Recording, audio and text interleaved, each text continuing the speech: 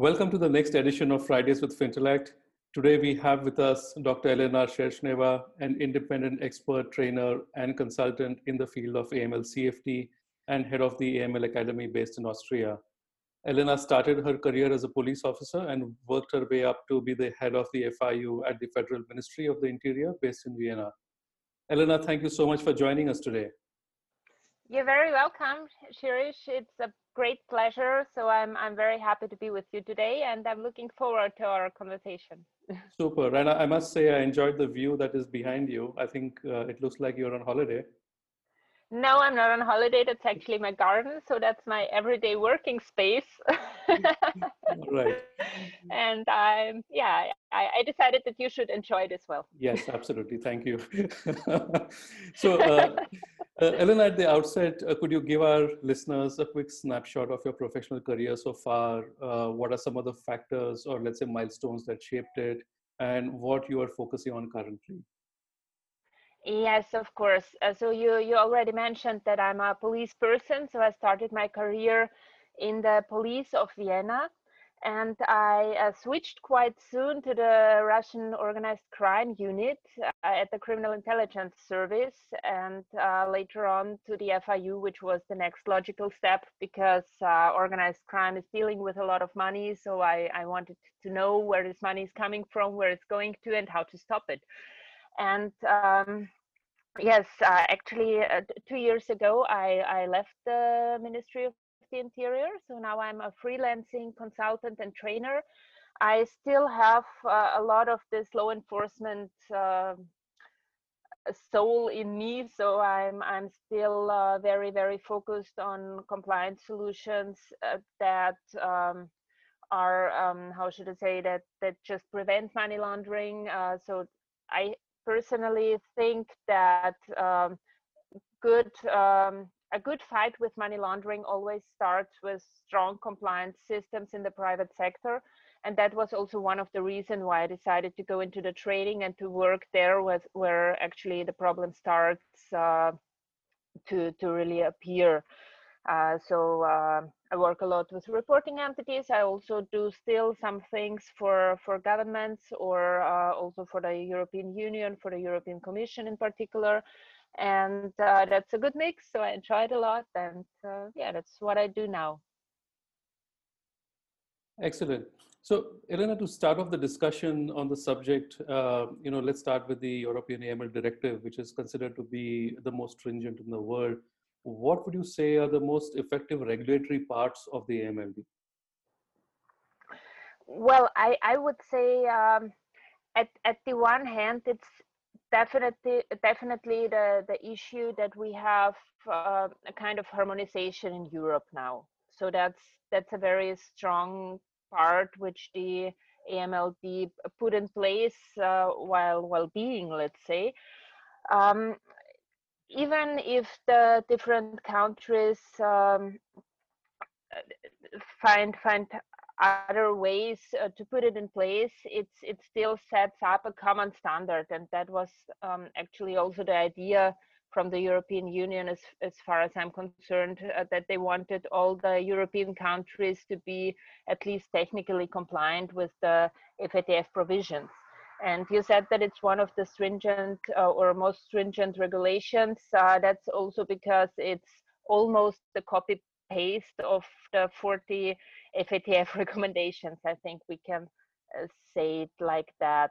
I believe that it's a very important issue that the AMLD also took this FIU requirements and put it into practice, because this wasn't the case so detailed, let's say, until the fourth anti-money laundering directive, and now with the fifth we also have more powers written down for the FIU to harmonize all the FIU information exchange, also the information exchange between the competent authorities.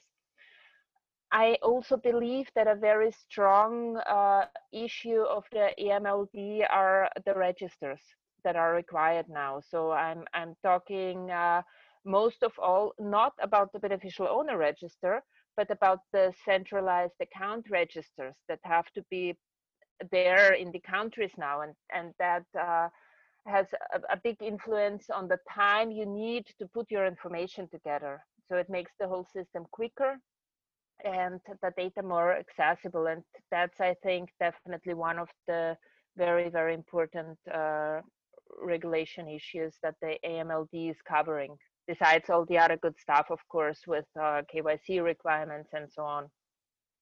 Yeah. Right. Interesting. So, Elena, according to you, what are some of the priority areas that banks and FIs in Europe as well as globally need to address to make their AML safety programs more effective? And do you believe these priority areas change depending on the size, ownership type, and let's say geographical spread of the bank? Mm-hmm. Well, I think that the development of the last years, the interaction within the financial sector and so on, made the requirements stronger for the bank. So it's very easy for a customer today to put a value in country A and to take it out in country X. So the way is very short. It goes within a very small period of time. And that's the biggest challenge, I think, also for the banks, for the financial institutions. On the one hand, to know who the customer is, included the beneficial ownership, which is also, from my perspective, the biggest challenge in practice, to figure out who the ultimate beneficial owner is, not the one in the register, because that's a complete different story, as you know. But this transparency, because when transactions go very fast, so when it's very easy to transfer this money, on the other hand, you need a very, very big transparency to be able to grant this speed to the customer. And we see it, frankly speaking, again now. I don't know if you already have this information also in your country. I guess, of course. But in Austria yesterday, the FinCEN leaks were also released. And there you again see that the European banks have been used, especially as correspondence banks, to transfer billions of dollars from, let's say, unclear sources to Europe. And that is something that wouldn't work if the systems weren't there. So what I believe is that in the last years, the requirements for the banks are much more complex. So it's really required to understand what's going on, and that is, in my opinion, one of the hardest steps, to take the responsibility to decide what to do with customers, even without a possible feedback from the FIU. And I think that's this challenge that is occurring here in this new situation. Right. Or in the situations as we have seen them in the last years.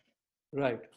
So, Elena, one of the complaints that most of the regulators always have is that the quality of suspicious transaction reports filed by reporting entities are not very useful at times. So, you've been in that position as well, where you've seen a lot of reports. So, can you provide any pointers for banks to improve the quality of the STRs or SARs filed by them, in order to actually make them more effective and useful, both to the FIU as well as, consequently to the sector regulators or to the law enforcement agencies? Yes, that's a very important question. And I believe that first of all, we need to understand that these are two different systems that we are operating in. So when you look at the 40 recommendations and also at the AML directive and at all the laws that we have in other countries around the world, these systems that apply for the banks and for the other reporting entities are preventive systems, meaning that the main task when you are fulfilling and doing your KYC, CDD, EDD, whatever checks, the purpose is to prevent criminals from the misuse of the financial system.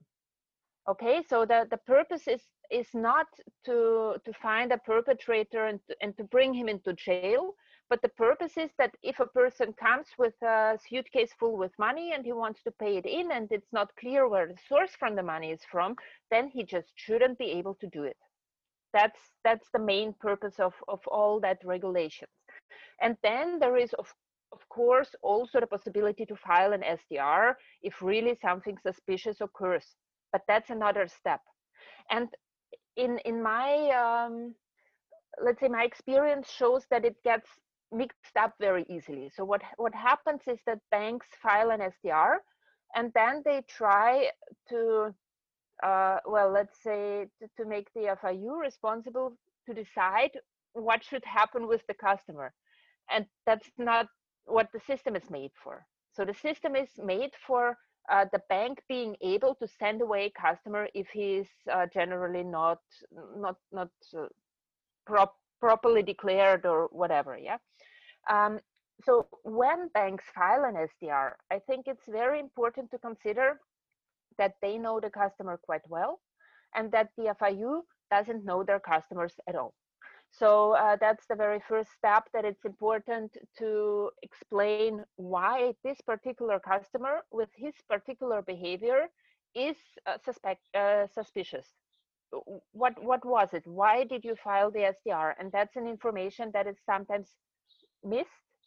Of course, it depends on the system in your country. So when you have only threshold reports without any additional information, then you wouldn't be able to give this information. But in the systems where you have suspicious action reports, that is a very, very important step. So to explain why the suspicion.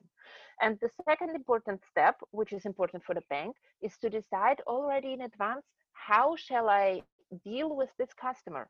If the FIU maybe doesn't react, if I don't receive any feedback, shall I keep him? Shall I make the next 100 transactions and having like a stomach ache every time, you know?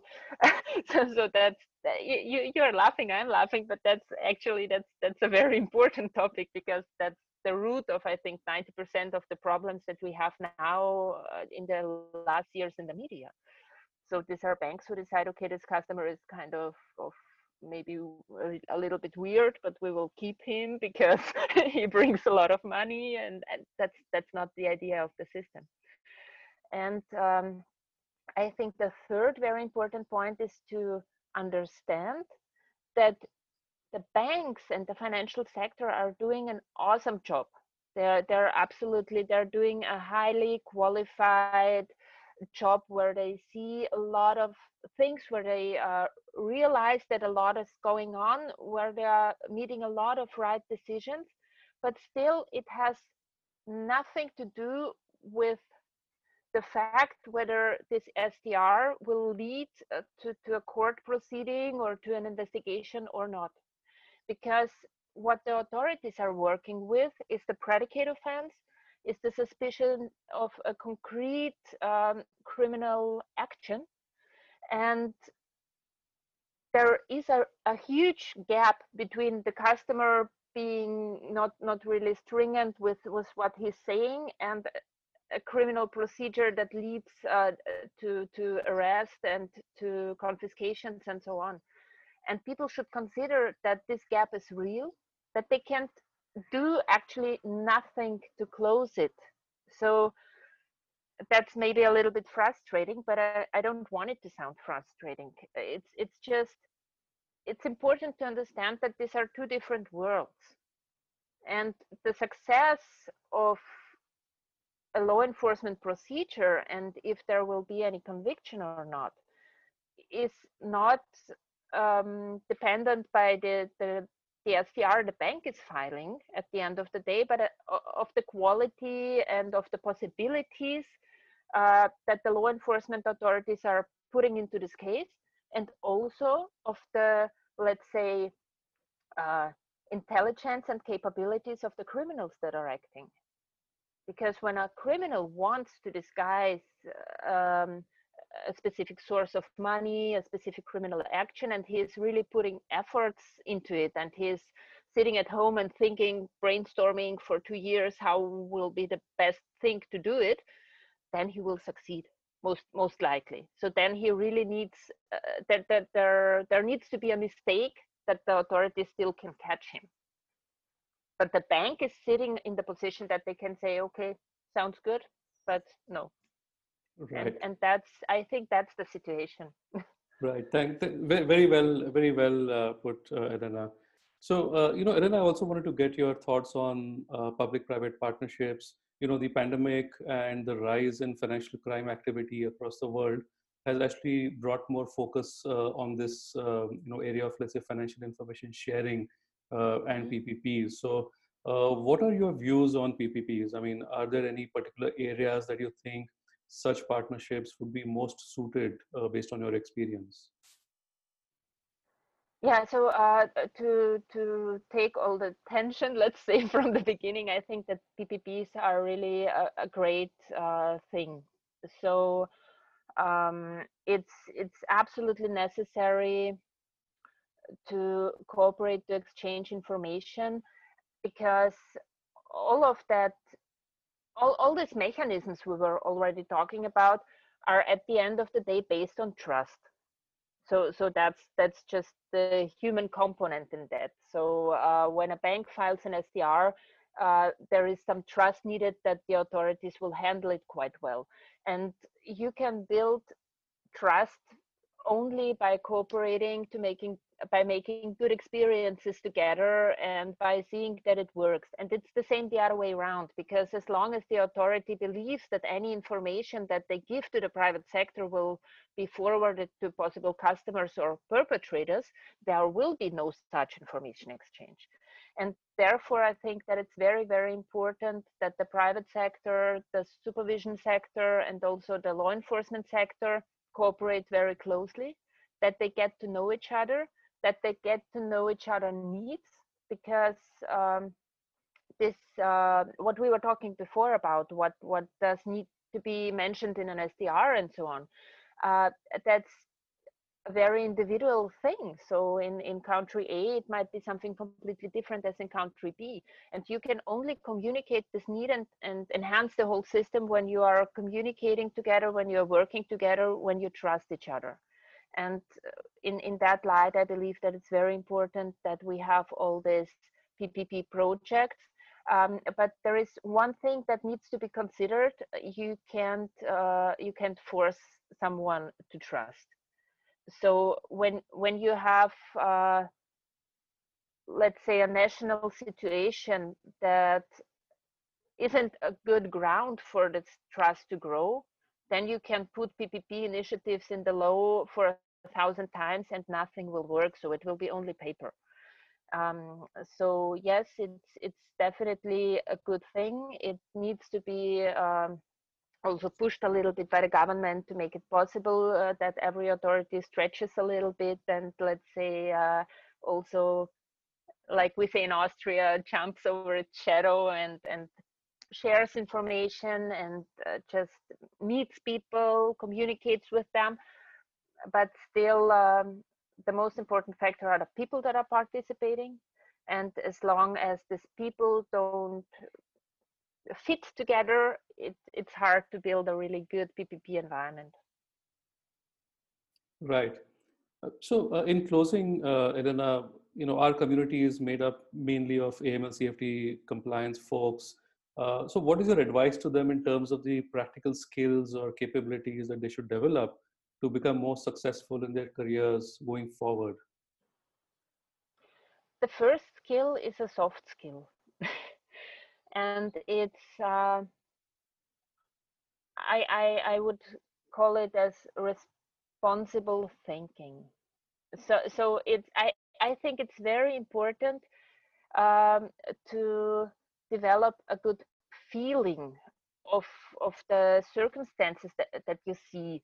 I always say it's all you feel it in your stomach, you feel it in your gut when something is not good with a customer, if something is not okay.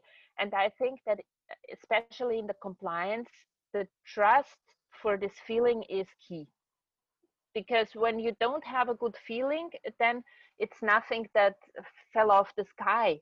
It's a total let's say consolidation of all your experience that you made through your whole life, through your all professional career, and this is something you should trust. maybe it's nothing that you can reasonably, let's say, put down and say, okay, that's the thing that is disturbing in all that case. But your subconscious knows it. And I think that you really should start trusting your gut. You should trust your feeling about particular customers. And if you don't have a good feeling, then don't go for it. Then find a reason to end the customer relationship. And I think then you will be on a good path.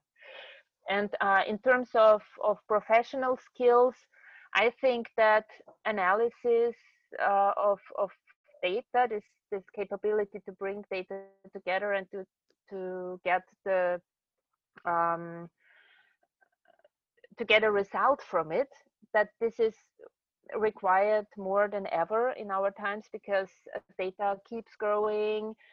There will be also a need for a basic understanding for new technologies, such as all this analytical programs, also maybe artificial intelligence. What's definitely needed is that you keep on informing yourself about what's going on in the world outside. What do criminals use? What new technologies do criminals have?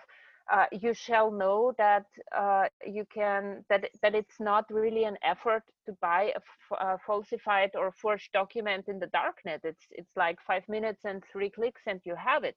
And you need to be aware of that. And to be aware of that, you still need to keep on inform yourself about what's going on. And you should really work on your capability to just meet decisions and to stand to these decisions, because this non-decision taking, in my opinion, is really one of the of the parts that makes the situation as we have it in the world now. Because in every big case, there were thousands of people who said, yes, from the beginning, I thought that this might not be a good idea. And there are 100 people like this, and every one of these 100 said, well, but let's do it anyway, because nobody is making a decision that we shouldn't. So be yourself the one who takes this decision, if possible, of course, in terms of your standing, and stand for it, go for it. Yeah. Excellent. Thank you so much, Elena. Thanks for sharing your thoughts, and thanks for being here with us on Fridays with Fintellect. It was really a pleasure to host you. Thank you very much, Shirish, for the invitation. It was also a pleasure to have this talk with you. And yeah, I wish you all the best. Thank you. Wish you the very same, Elena.